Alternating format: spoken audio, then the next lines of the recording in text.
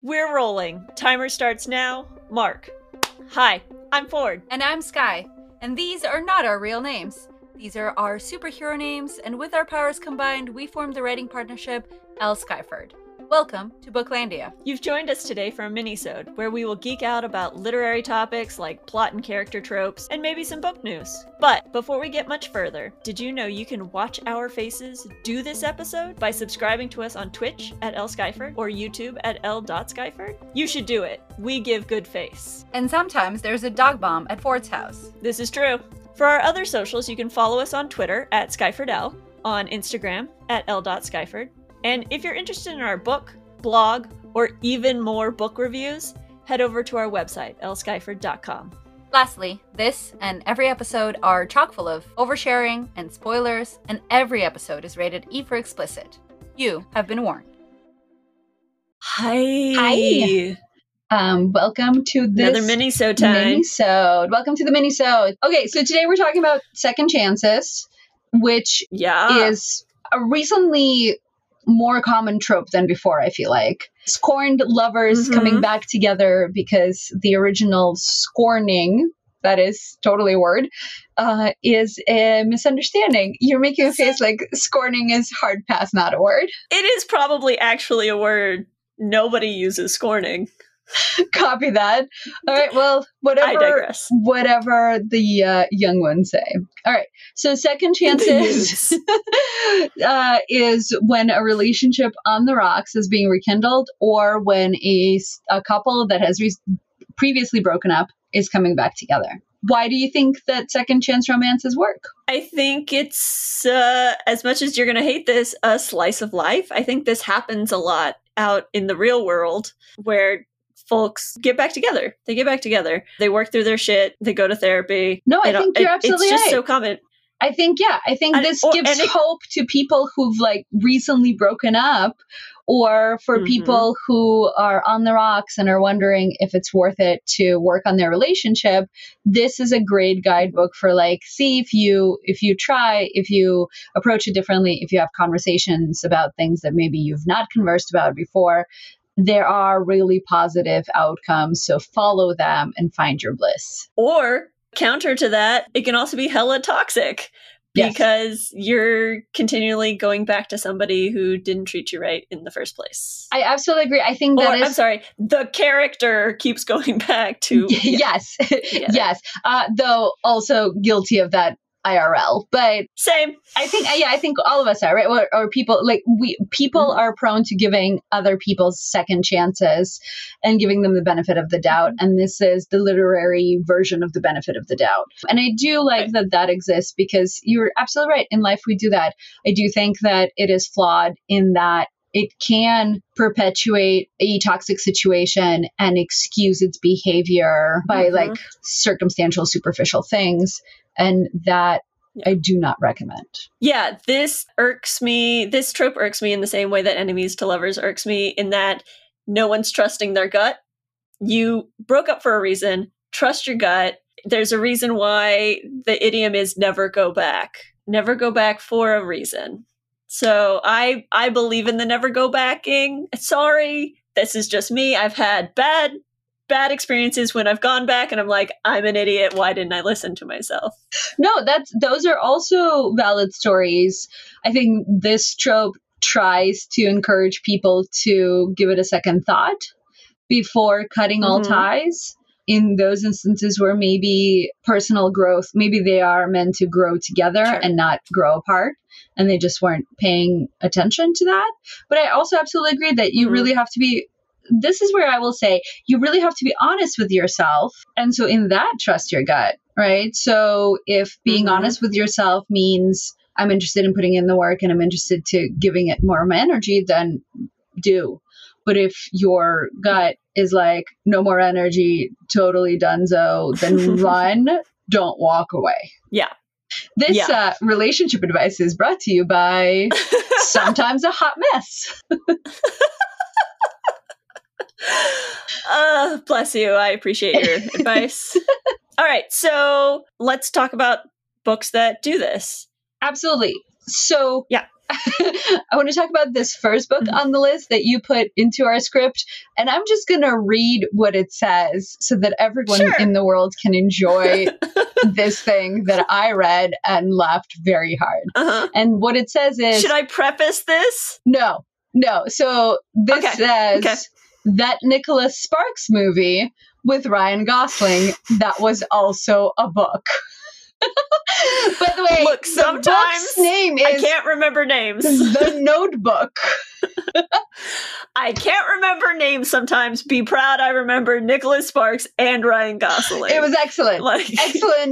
Excellent clue giving. You gave good clue. Thank you. I give good clues. I feel like my spouse will be like, this is the thing my mother does all the time. What's that show with that blonde guy? So The Notebook is the answer to that. The Notebook. I actually had forgotten that it's a Second Chances because so much of it was focused on the end of the story. For me, like, I really connected with her losing her memory and Alzheimer's and that part of it. So I completely forgot that she was married to another guy for like a bit and then he comes back. Yeah. And is like, take me back. Well, like they hook up and then he leaves and then she marries somebody else and then they hook up again. Yes. Yeah. Absolutely forgot that part. Well, you're welcome. The Notebook, Second Chance Romance. There you go. I was trying to remember a book before we started recording, and I still can't remember the name of the book, but I remember that I read another Second Chance. Look, I read a book, you guys. Well done, you. Well done, you.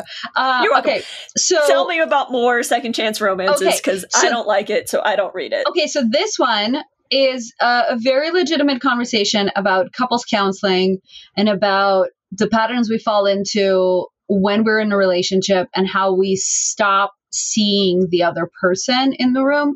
We just live. This we, by the way, is very like grand statement.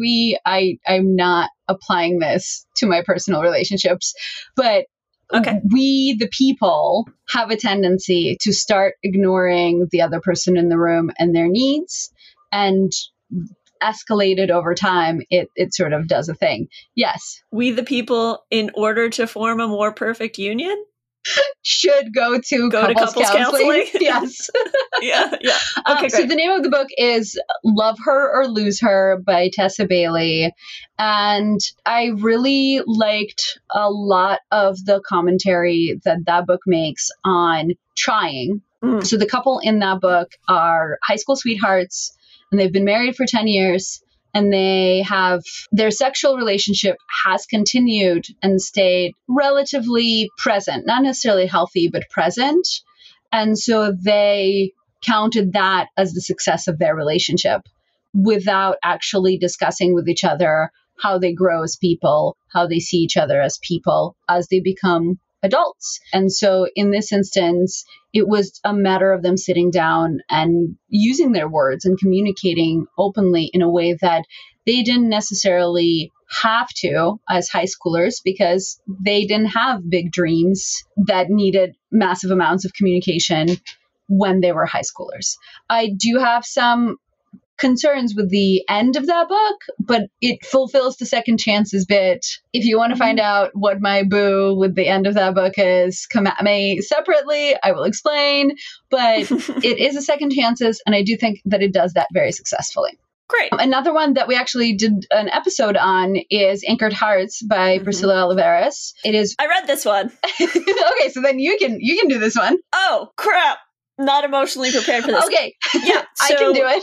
No, I got it. Watch me crash and burn. High school, like childhood friends. They want to run away together, but she doesn't want to leave. He ends up leaving without her. He gets a really good internship. Yeah, he's a photographer. Thank you for the clues. And so he travels the world being a photographer. He gets into an accident, has to come home to recuperate. And she's finally gotten over him and built this whole life. She's put down roots in her hometown, and he's back again. And they eventually come together, and it's a happy ending because it's a romance. Yes, so exactly. Set in the Florida Keys. It's a series, part of a series. So Yes. And so it's another one where the reasons why they broke up is because they did not communicate properly. And now that they're older and they have the patience of years, and I mean that literally, to sit down and actually talk to each other, when they say out loud the bits that tore them apart, those bits seem insignificant by comparison to the connection they feel. Like, I feel like that's a really, really healthy thing to think about as well. Are you now in a place where you can articulate your needs better than you could when you first started? Yeah. Another one one of the books that I've read this summer is Beth O'Leary's Road Trip. And that is another one where they break up. They don't see each other for a very long time. And then they are thrown together into the same car through a series of unfortunate events to travel to a friend's wedding. And as they drive to this friend's wedding, we get to find out why they broke up and what their relationship was like before they broke up, and all of the glimpses of why they might still be in love with each other. And all right, in that one, there's so much to unpack for both of them emotionally, and they do it in a singular conversation in the dark, in the bathtub, with their friends and family also in the bathtub with them. It's a really cool scene, but I felt like I needed so many more scenes of like, wait, what's happening? The reason they break up is because she is accused of cheating, and instead of listening to her, he believes the accuser, and they break up, and he walks away without talking to her. And the number of red flags I have about that is a lot. And then, and so there's a lot of victim blaming and a lot of putting it in her basket that she should have explained herself better when she was the one being assaulted. Like, it's a whole thing. And then he's like, yeah, I was dumb. I should have listened to you. And I was like, no, you do not get off the hook that easily in my book. But I guess she's more committed to him than I was, because like, nope, buddy, nuh-uh. There was no groveling. There was no kissing of feet. I'm not ready. Yeah. It has made me think about a book we've talked about previously, which is Bridget Jones's Diary. And in the series, she goes back to Daniel Cleaver, and that's a very unhealthy relationship. Like, most of these, they're like, let's come back and be better people. But that one is definitely one that says the opposite to me. Would you agree? Yeah, I mean, he is the bad habit she falls on whenever she can't pick herself back up fully. And yes, I mean, Hugh Grant is a bad habit to have. I am guilty of watching many Hugh Grant movies, so I would have to agree.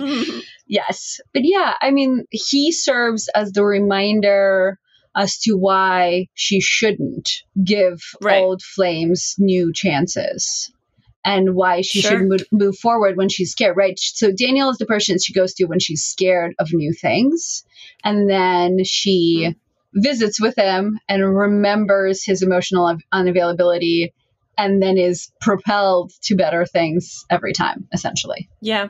So it's almost like this trope is asking or expecting the characters to be better. Yes. It is saying you were fools. Now, can you be smarter fools? Yeah. Go forth, do better. Yes, that's exactly it. I don't know if you've changed my mind on it, but that's a good way to look at it. That's okay. I don't know that it's necessarily my favorite either, but I do enjoy the exploration and the conversation about, have we just not talked? Have we not sat down and just filled in the gaps that feel like they're not holding the wall together, to make a wall metaphor very poorly. We're not here for construction metaphors. No construction metaphors for us at all. And on that note, give us a second chance. So are you, dear audience human, going to pick up this book now that you've heard our review? Let us know in the comments. Have a suggestion for another review? Slide on into our DMs. If you like this adventure in books or updates on our upcoming projects, please follow, like, save, subscribe, rate, review us on Instagram at l.skyford, on Twitch at lskyford, and on Twitter at skyfordl. Phew. I'm Sky. And I'm Ford. And that's it for this minisode. We will see you next time on Booklandia, where every book is a whole world to explore.